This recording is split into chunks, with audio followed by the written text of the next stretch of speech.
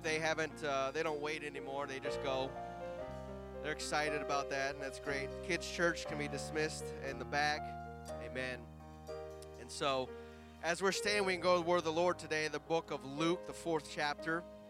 And as we're going there, I'll remind you that out there in the foyer, there's daily devotionals for adults, youth, and kids that you want to keep connected with the lessons and Sunday school lessons that are going on here at the church. Something for everybody, that we're all connected on the same page and moving together.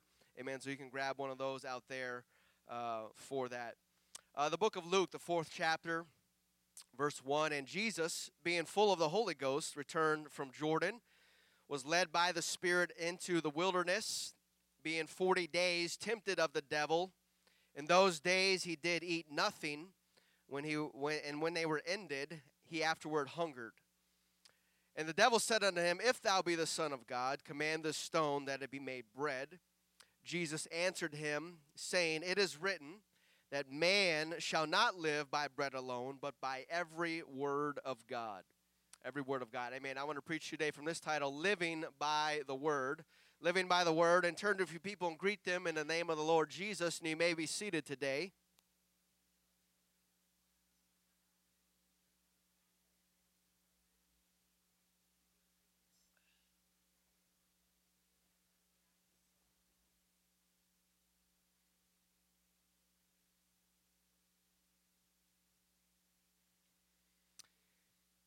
Amen. Most of us in here, I can probably say with certainty that have at least at one time in our life been tempted and has given in to the temptation to see how long we can hold our breath underwater. We've all been there. We all survived. Amen. And I'll admit it's been a while for me. A long while. It's not something that really interests me anymore. Probably none of us either anymore. I like breathing, and I like getting all the oxygen that I can get. Amen. So there's no good reason to purposely deprive myself of air.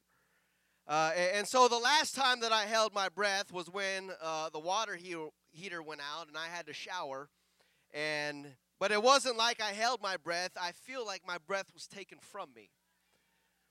But I survived, and we're so used to the blessed hot water heaters. And man, that makes a world of difference. You forget how blessed you are until your hot water heater goes out, and then you realize, oh, thank God. But on March 27th of this year, the record for the longest time that somebody voluntarily held their breath was underwater was, get this, 24 minutes and 37 seconds. 24 minutes, this person held their breath underwater. It's a world record. I can't even begin to understand how that is even possible. Let alone physically possible or feasible, I don't know. I mean, after 30 seconds, I'm ready to dial 911. And this guy did it for 24 minutes and 37 seconds. And so, like I said, I like to breathe, and I'm sure you like to breathe as well. And so, because oxygen is just so important to us, it really is a matter of life or death. But for the vast majority of our days, we don't think twice about our oxygen levels. We're just kind of walking around. We're doing everything normal. We're not thinking about how much oxygen we're taking in. We're not focused on our breathing, and we're not keeping track of things or how long it's been since time has passed since our last breath. It's just kind of involuntary. We're going through the life, going through day, not paying attention. But most of our daily living, breathing oxygen is second nature.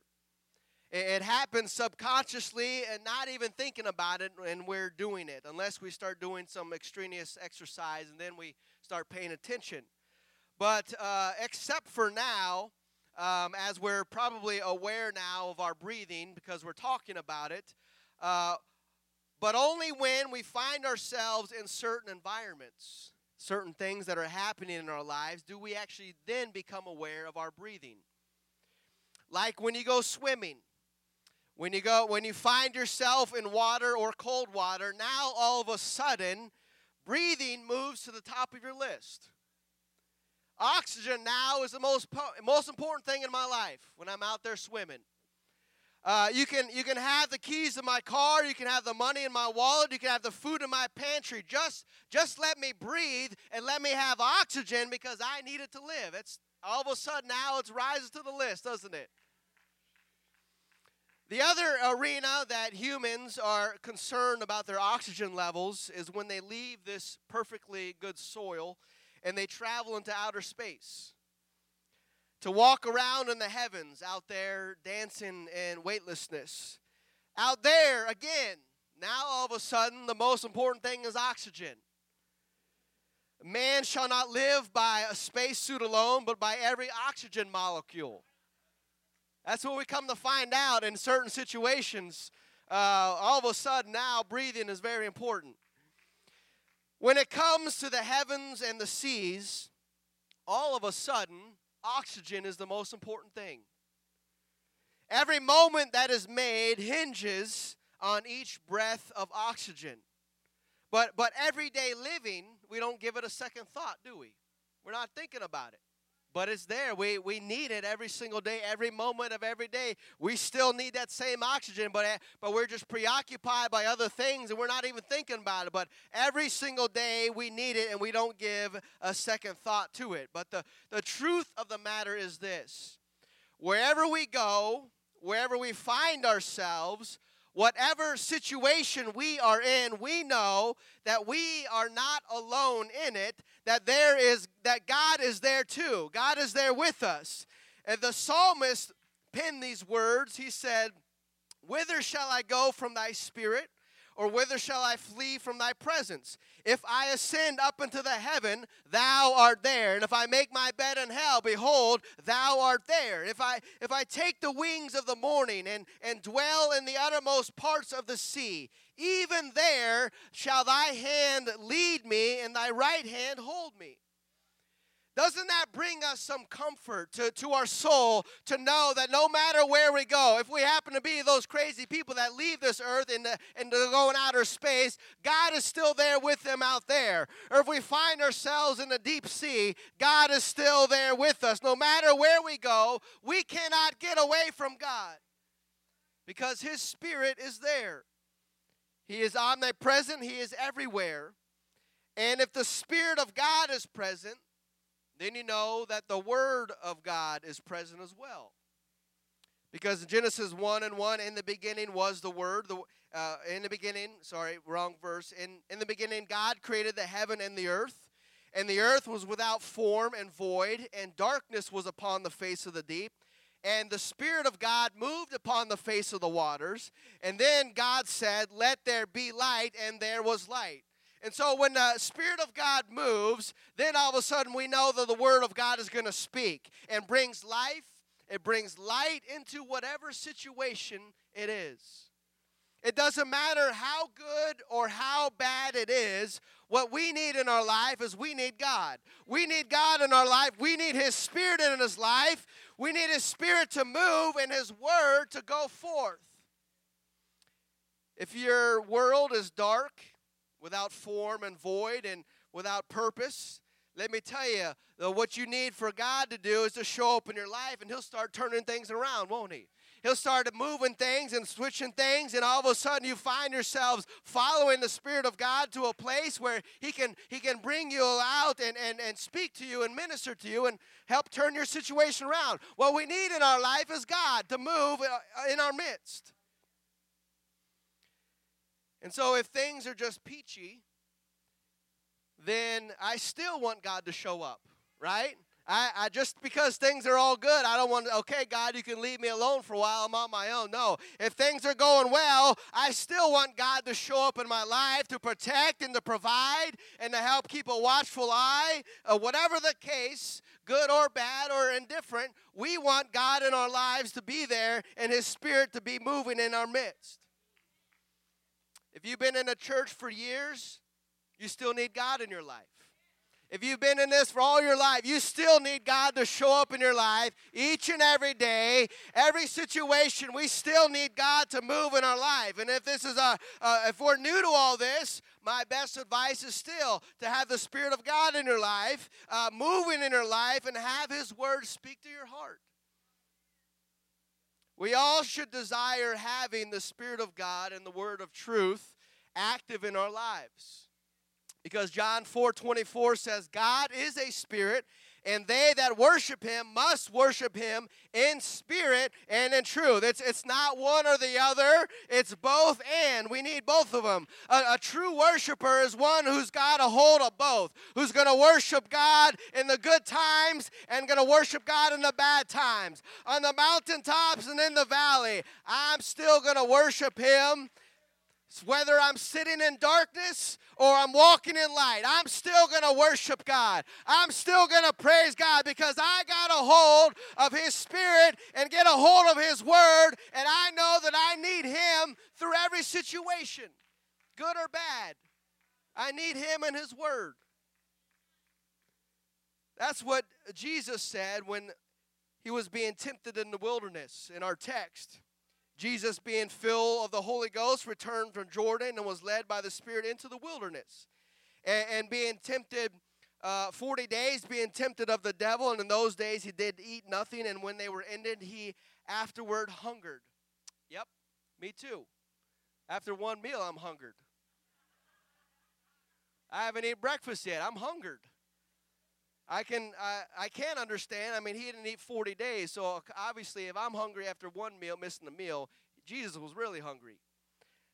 Fasting 40 days, one of the worst things about fasting is, besides your stomach starting to consume itself, is what can be the hardest thing about fasting is everywhere you look, now all of a sudden there's food. Is it just me? Everywhere you look, there's all of a sudden food. Now all of a sudden, you show up to work on the day of your fast, and somebody's catering breakfast or lunch. What? Lord, what are you trying to do in me? Of all days, it's been quiet for months, and the day I fast, somebody's catering. Now, you notice all the billboards that you've never seen before that have been there. They've been there the whole time. Kind of like oxygen, it's been there the whole time. You just never pay attention. You can even smell the sweet-smelling savor of the burger from the billboard when you're fasting. Only happens when you haven't eaten. It's hard enough to fast, and we don't need it any more difficult. So Jesus describes, or he decides that he's going to go out into the wilderness for 40 days, and he's going to fast out there. Not a bad idea because you're away from everything. There's no Chick-fil-A out in the wilderness. You don't got to worry about that. And so the devil shows up, and he whispers into Jesus' ear. He says, I know you're hungry. I know you're hungry. I can hear your stomach growling. How do you think I found you out here in the wilderness? Why don't you just turn these stones into a nice hot loaf of bread? Maybe like a hot cinnamon roll or something. Right out of the oven. Jesus, you can do it. You speak it, and that rock is hot bread. You would think that the most important thing to sustain life would be food. I mean, after not eating for 40 days, that's the first thing you're going to run to. But Jesus does not say that. He actually quotes Deuteronomy. He says, it is written, man shall not live by bread alone, but by every word of God. Now, we can be a little confused with that because, Lord, I haven't eaten in 40 days. I mean, and how do I not get food? How's food not going to sustain me? And this verse he's referring to was when the children of Israel were brought through the wilderness. And what happened to them? They got hungry, and they got thirsty, and they didn't have any food or water to sustain them, and their emergency packs wasn't good for 40 years. It was good for 3 days or however long they sell them for. But how did they survive if they didn't bring all their food with them? Whatever they did, they consumed quickly. How did they survive? Well, we know that they survived by the word of God. They survived by the word of God. The Lord spoke to Moses, go put that tree in the water, and I'll turn that water from bitter to sweet. And all of a sudden, now they had water to drink. And God said, go speak to that rock. And then all of a sudden, out of that rock flows a river of water. And the word of God spoke to the barren wilderness and said, let there be manna come forth every single day. Israel didn't realize it, but Israel was not living by bread alone, but Israel was living by the very word of God, because God spoke those things to existence, and all of a sudden now you have water to drink. You've got food to eat. And he said, let there be an army of quail that came and flies in the evening time so they can have meat for dinner. They ate food, but the food didn't get there until God spoke.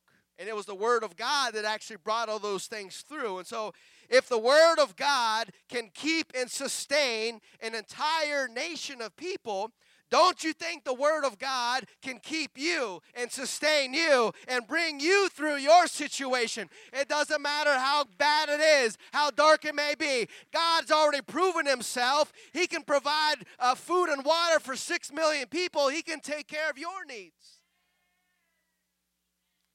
That loaf of bread will feed you for this meal, but what are you going to do for the next meal?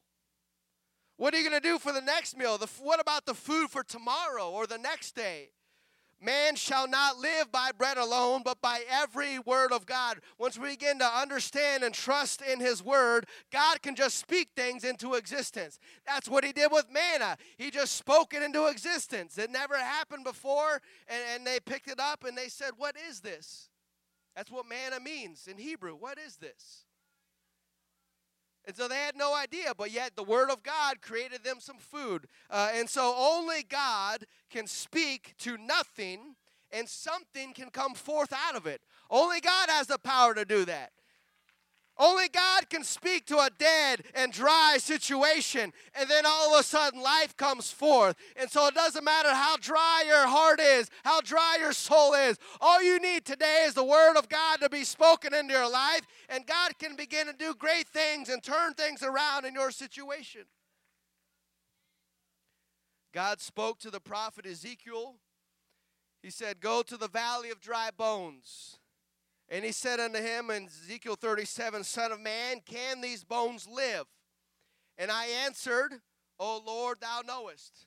And Ezekiel, you're looking at skeletons. And God's asked, can these live? You know, Lord, I don't know.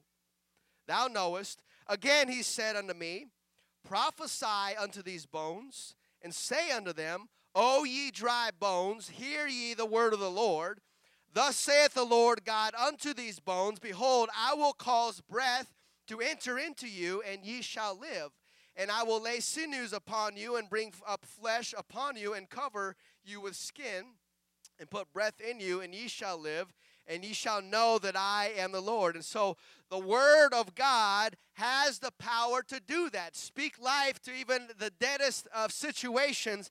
Nothing else can take a skeleton and make it into a living being again. It's by the word of God. But the word of God can do that. But man shall not live by bread alone. I'm not going to put my faith, my trust in politicians or governments or in a boss or in a paycheck. But it's going to be in the word of God, because I know God can do anything, and I need him in my life. No matter what happens, whatever the situation is I find myself in, the word of God can sustain me and keep me and provide for me and keep me in his hands. Because man shall not live by bread alone, but live by every word of God. Sometimes we have a hard time living that, because we can have so many possessions, and we get so used to things that we tend to think that we're doing all this and we're providing all this, providing for ourselves, and we can find out real quick how quickly that can end. And then all of a sudden now we're asking, oh, God, help me out. Well, if we're always putting our faith and our trust in Him at all times, our faith is not going to sway. We're not going to get down or depressed because we know God's hand is going to be on our lives and bring us through it. Amen?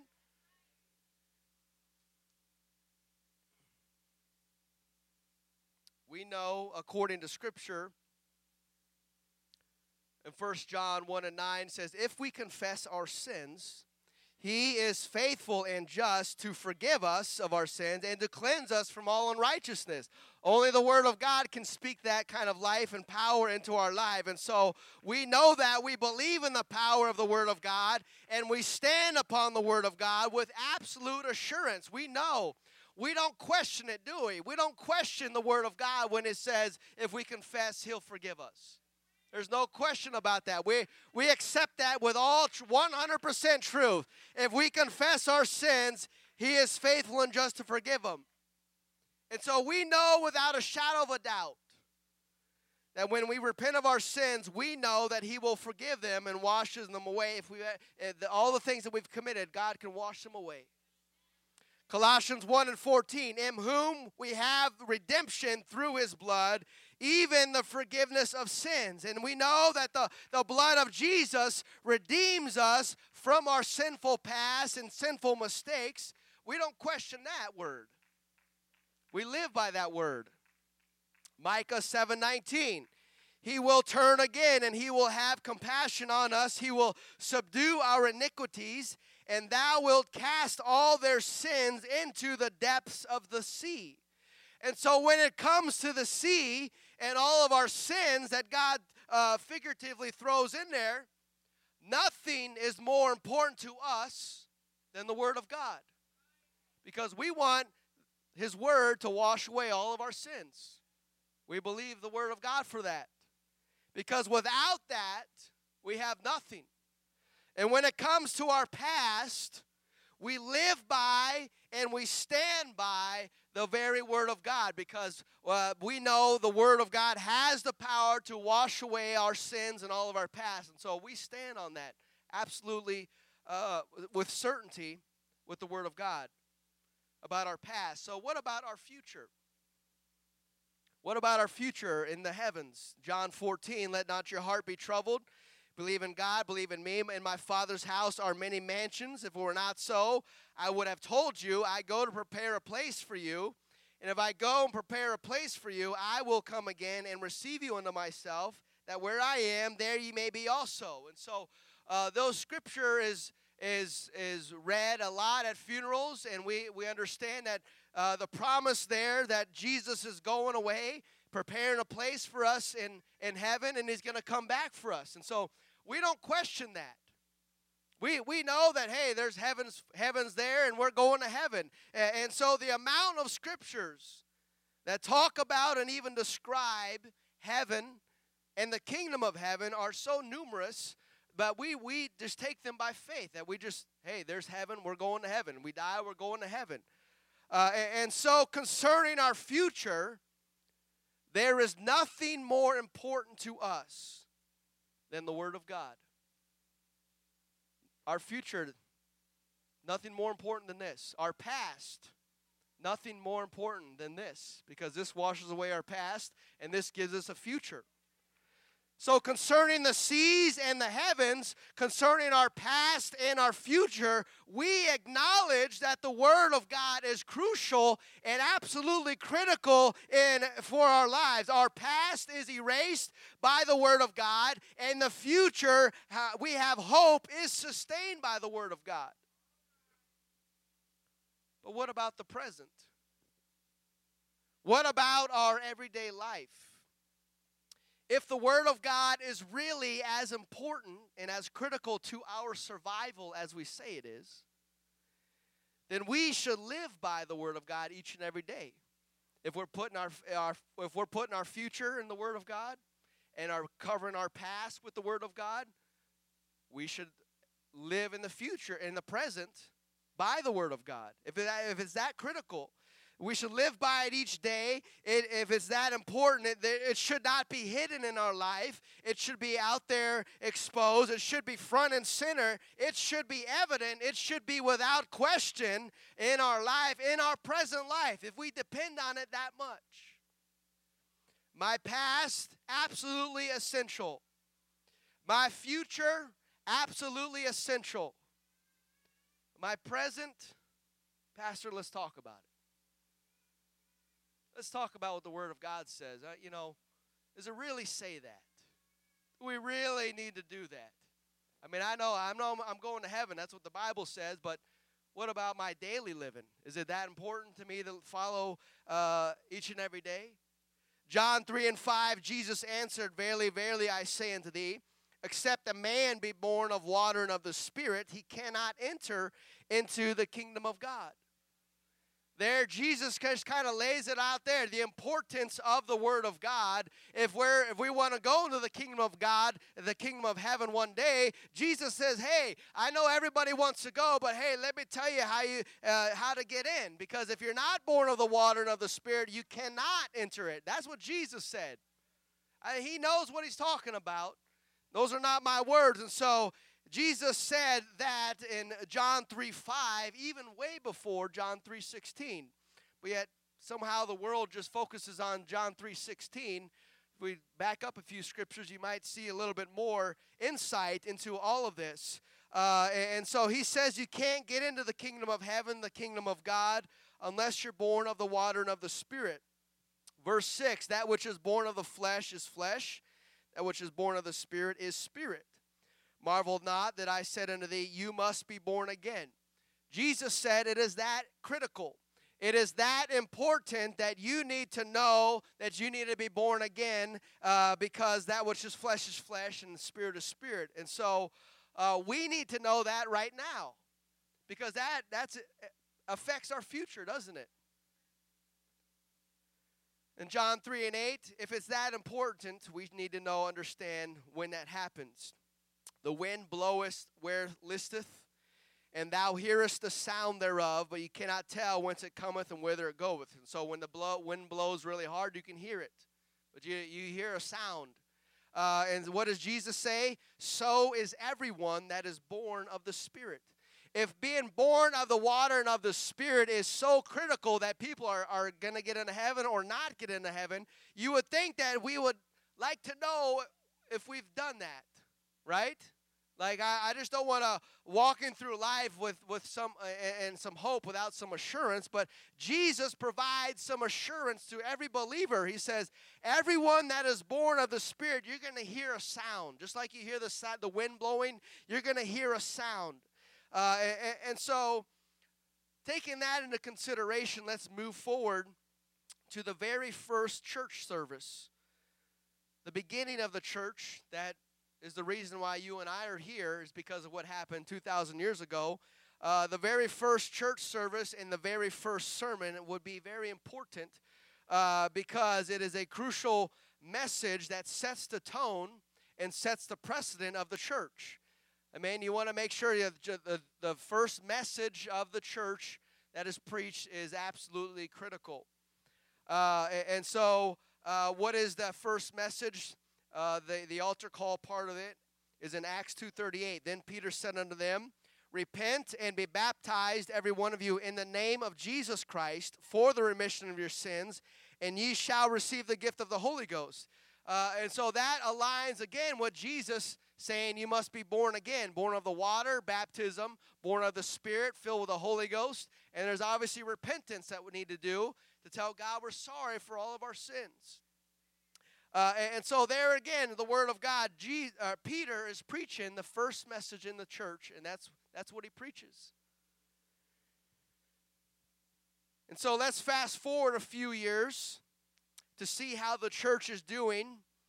If they are still living by the Word of God, or if the message has changed and different preachers have come in or whatever, they've maybe different translations or whatever, I don't know. But we're going to skip forward a few years and to see what is still being preached in the church, because I want to be preaching in the church what they preached back then, right? right? Because that's what Jesus told them to preach. I don't want to sway from the message. I don't want to water down the truth. I want all the truth, the good and the bad. I want all of it. I just don't want to hear the benefits and the promises and all the blessings. Yeah, we love that. But also, if there's any hard parts in the scripture, I need to know about it. I need to hear about it, because man shall live by every word of God.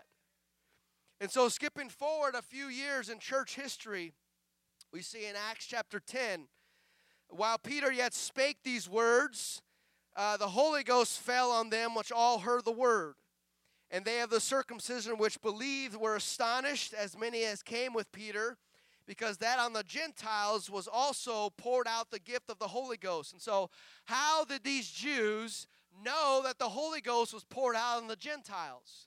This was a big issue back then, and they had a meeting about it. But here, Gentiles are being filled with the Holy Ghost. And the Jews are saying, what in the world's going on? How did they know that the Jews got the Holy Ghost? Remember what Jesus says? You'll hear a sound. Everyone that is born of the Spirit, you're going to hear a sound. In verse 46, for they heard them speak with tongues and magnify God. So that's how they knew they were filled with the Holy Ghost, because they heard them speak with tongues. And then Peter said, can any man forbid water, that these should not be baptized, which have received the Holy Ghost as well as we? And so there we go. Born of the Spirit and being born of the water. Same message right there. In verse 48, he commanded them to be baptized in the name of the Lord. Then they prayed him to tarry certain days. And so there we go. People still washing their sins away. They're securing their futures in the Word of God by believing the preaching of the Word of God. And there are many examples in Scripture of people being born of the water and of the Spirit. And that's just one passage there. But notice how it all kind of lines up. Jesus said, got to be born again, born of the water and the Spirit. Peter, the first message, repent, be baptized, give the Holy Ghost. And here, a decade later, they're still getting filled with the Holy Ghost and hearing them speak in other tongues and then baptizing them in the name of the Lord Jesus. And so notice how Peter baptized the people. He said, in the name of the Lord Jesus. He did not say, baptize you in the name of the Father, Son, Holy Ghost. He did not say that, did he? The truth of the matter is that there's no scriptural example. There's no verse where anybody in the Bible was baptized in the name of the Father, Son, Holy Ghost. Because the name of the Father, Son, Holy Ghost, that's not a name, is it? I'm a father. I'm a son. I'm an uncle. I'm a nephew. I'm a pastor. That's not my name. What is my name? My name is Phil. And so the disciples understood and knew that Jesus is the name of the Father, Jesus is the name of the Son, and Jesus is the name of the Holy Ghost. That's why they baptized them in the name of Jesus Christ for the remission of their sins. And so if you haven't been baptized in Jesus' name, you need to get baptized. Not because I want you to, but because Jesus said we all need to be born again of the water and of the Spirit. And it's not just some kind of minor detail that we want to write off, because every jot and every tittle is important in the Word of God. Every single word is important in the Word of God, because man shall not live by bread alone, but by every word of God. And so we need to put our faith and our trust in it, and we need to live by the Word, not just place our future in it and not just cover our past by it, but today, here and now, we are still needing to live by the Word of God. Musicians, if you would come. And so living by the Word of God for today. What does the Word say about how I should be living today? Because that should be just as important as the Scriptures on heaven. Just as important, because if we don't live by them today, we're going to wake up and realize we didn't make it to heaven. And so we got to understand we need to live by the Word of God today, and it's each and every single day. Romans 12:1 says, I beseech you therefore, brethren, by the mercies of God, that you present your bodies a living sacrifice, wholly acceptable unto God, which is our reasonable service.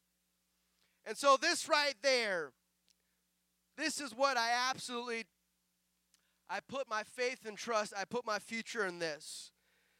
And this says the reasonable thing that I should do, my reasonable service. It's not your hard, unfair service that God asks of you. Paul says, your reasonable service is what I should be doing today is being a living sacrifice. Being a living sacrifice. That is holy and it is acceptable unto God. Not acceptable in my eyes, but in God's eyes. Because there are a lot of things that I might be okay with, but God may not be okay with. That's why he says acceptable unto him, not acceptable unto you or anybody else. And so God may have a different opinion on things than we might have. And so it comes down to us each and every single day. What are we going to live by? Are we going to live by our own principles and our own thoughts and our own ideas?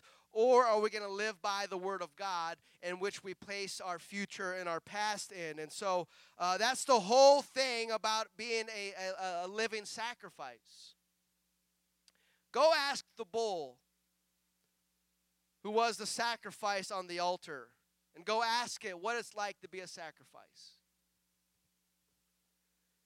See, there were horns that were placed on the four corners of the altar to help tie down the animal at times. Because, can you imagine, try to put an animal on top of a fire pit, it's not going to sit there and say, oh, this feels good. Animal's going to try to get off. And so they had to tie the animals down because it was a sacrifice. And so once the fire starts going, nobody says, oh, I just want to stay here. This feels good. I want to keep being here. And so becoming a born-again Christian does not mean that you get to now live a pain-free life. That's what we want to believe.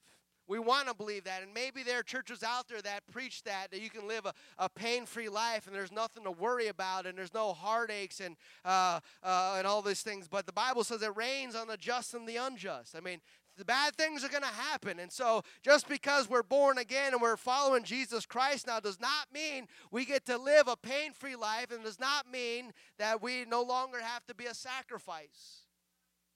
To the contrary, that's when we actually become the living sacrifice. Experiencing the pain and the conviction of wanting to do something, but then you're hearing the Spirit say, I don't think that's a good idea.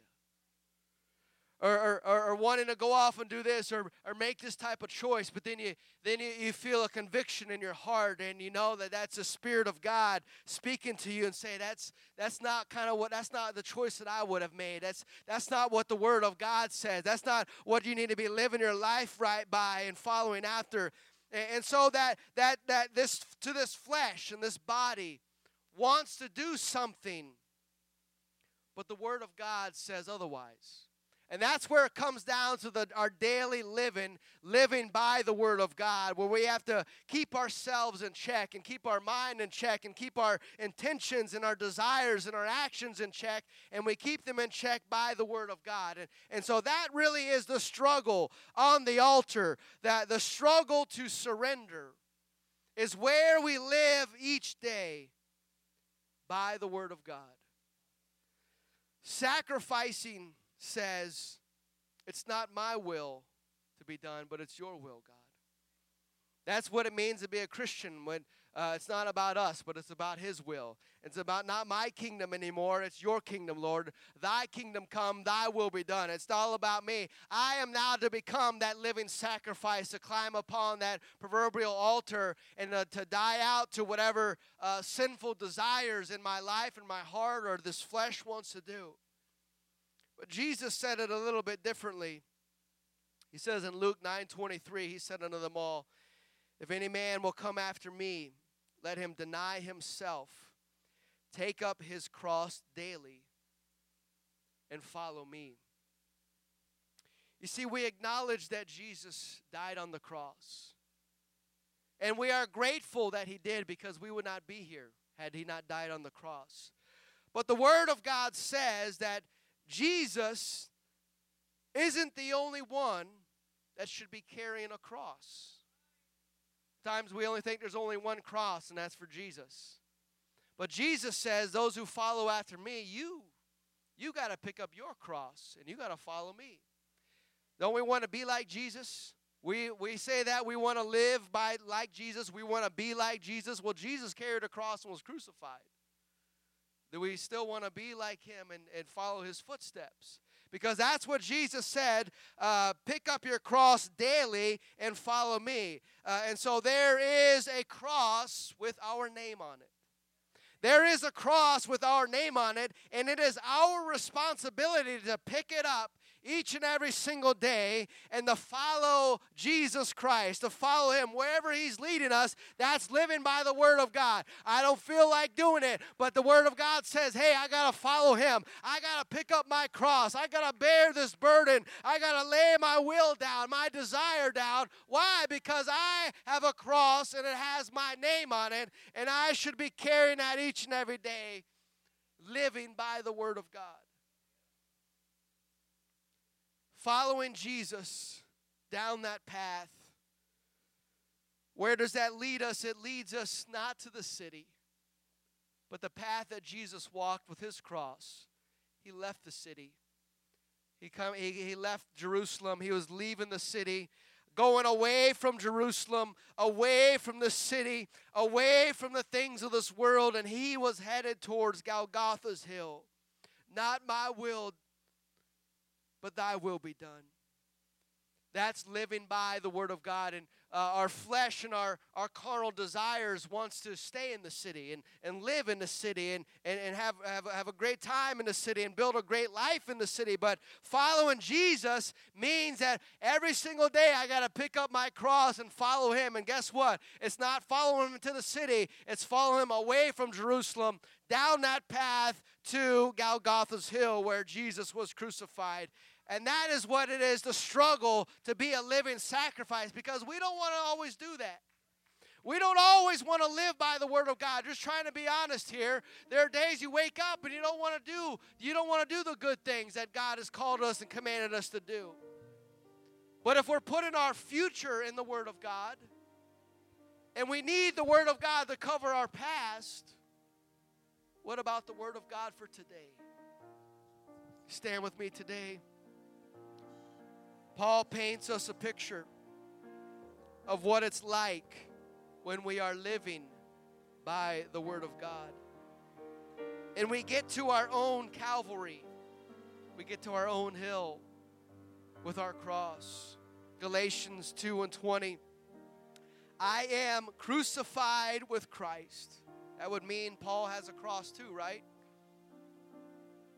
Not just Jesus, but Paul has one. I am crucified with Christ.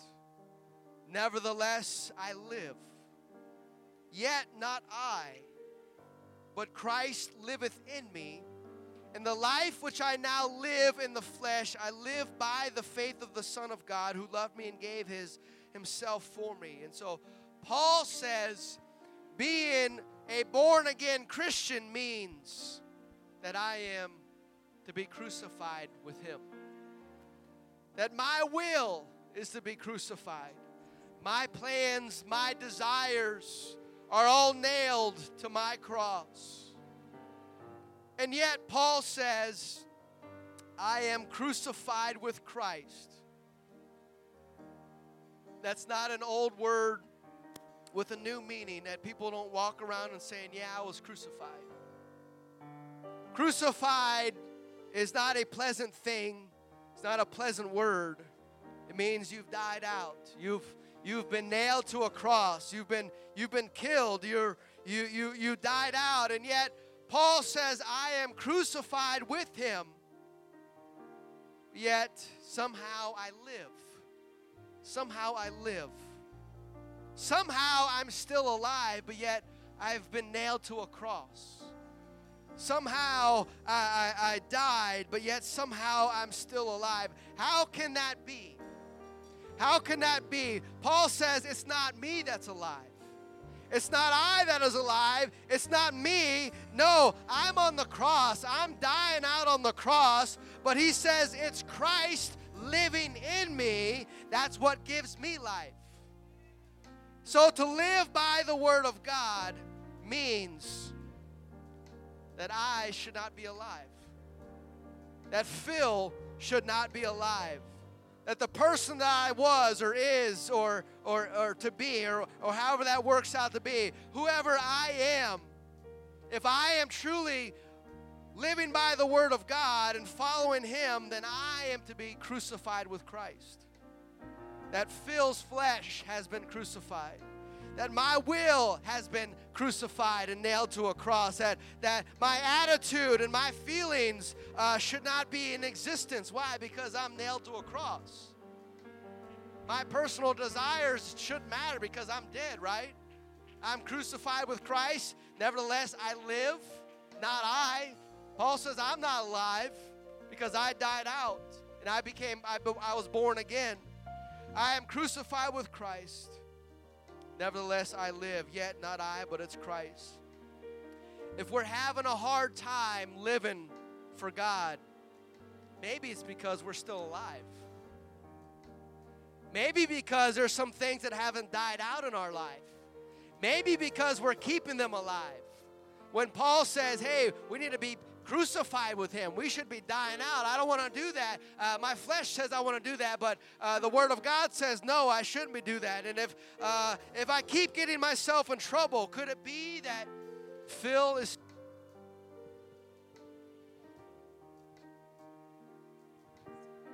that I should be like that microphone and die? That's the way we should be, right? Our attitudes and our complainings and all these things that happen in our life, that should not be, right? Because we should be dead. We should be crucified with him, and therefore our opinions aren't going to matter because they're not around. They're not existent. How does a dead person give their opinion on something? How does a dead person feel about somebody else talking about them? They don't feel anything. I am crucified with Christ.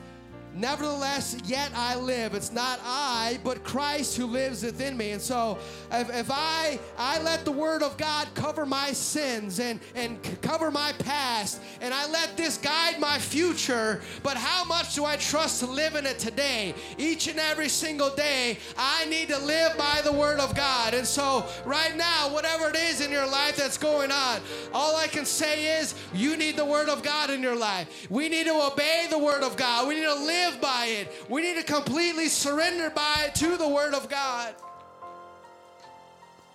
Do I surrender to it each and every day? Or am I trying to compromise and say, well, God, not today. That means you're alive, right? Let's talk about it, Lord. I don't feel like doing that today. How is that happening if we are to be crucified with him? If we are to follow after him. I know it says to do this, but what do you think about doing it this way, God? I know what your word says, but maybe there's some gray area that we can get together and talk about. Or what about living like this? It's kind of a little bit more acceptable to me on my terms. Is that okay with you, Jesus? How many of us go through our daily life kind of living like that and walking like that, but then understanding that we are putting our faith and trust in this for our future. Surely we can learn to live by it each and every single day. And I know the Word of God is full of promises and blessings, and I know we like those parts of the Scriptures, but we got to understand all the Bible, right? We need the whole Word of God. And so, yeah, there's plenty of promises that we're going to live by, but also it talks about being a living sacrifice. It talks about being crucified with Him. It talks about picking up a cross and following Him, and we don't want to skip over those parts. Because it's those parts that humble us. It's those parts that get us in line and remove all the filthiness in our life and remove the bad parts and help us to be create a new heart, a clean heart, and renew a right spirit within us. That's how we get to those places. The blessings are great, but they're not going to lead you to an altar, are they? The promises of God are awesome, and we cling to those.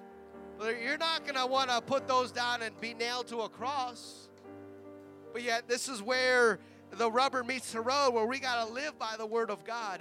If we're going to make heaven our home, we've got to live by the Word of God today, and we got to do what it says to do and obey the Word of God. Otherwise, we're going to wake up one day and be surprised. And I don't want to be in that place, and I know you don't want to be in that place either. So as we close out the service, I want to open up these altars today. Anybody, whatever situation you are in, we're all in different walks of life. Maybe we're new to this, and this is all first time we're hearing it. That's great. We need to live by the Word of God. Or maybe if you've been in church for a while and you're going through some hard times, or maybe you're struggling to live by the Word of God, today is a good day to get a hold of the Word of God. God, let's come and ask God to forgive us of our sins and help me, God, to make the right choices and to follow after you, because I want to make heaven my home, and I want to see the promises of God come to pass in my life, and that comes by being obedient to the Word of God. Amen. So as they begin to sing, if you want to come down, you want to come and pray, come and seek the face of God. If you want to be baptized, we have a tank that's warm water. You can get baptized in Jesus' name if you haven't done that. Why? Because the Word of God says to do that. Come on, let's come and pray. Let's come and seek the face of God. God, help us to live a better life. Help us to live according to your Word, God. It's not our opinions. It's not what we want. God, it's about your will, your desire, and your Word. Hallelujah, Jesus.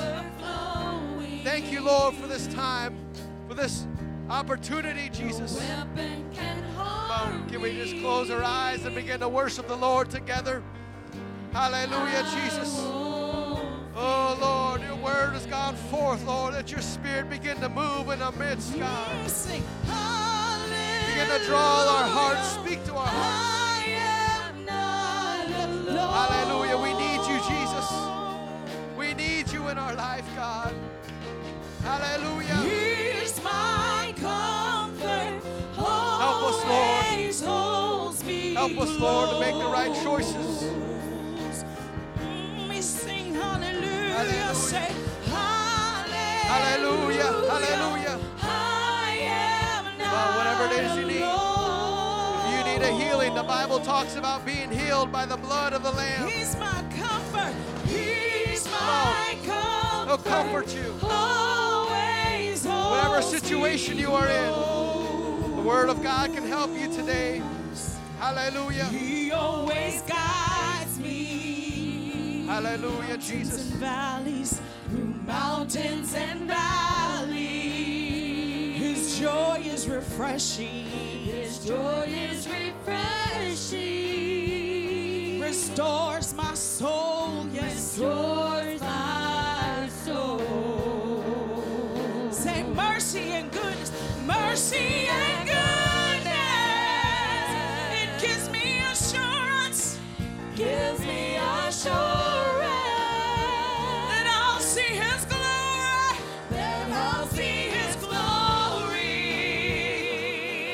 Face to face,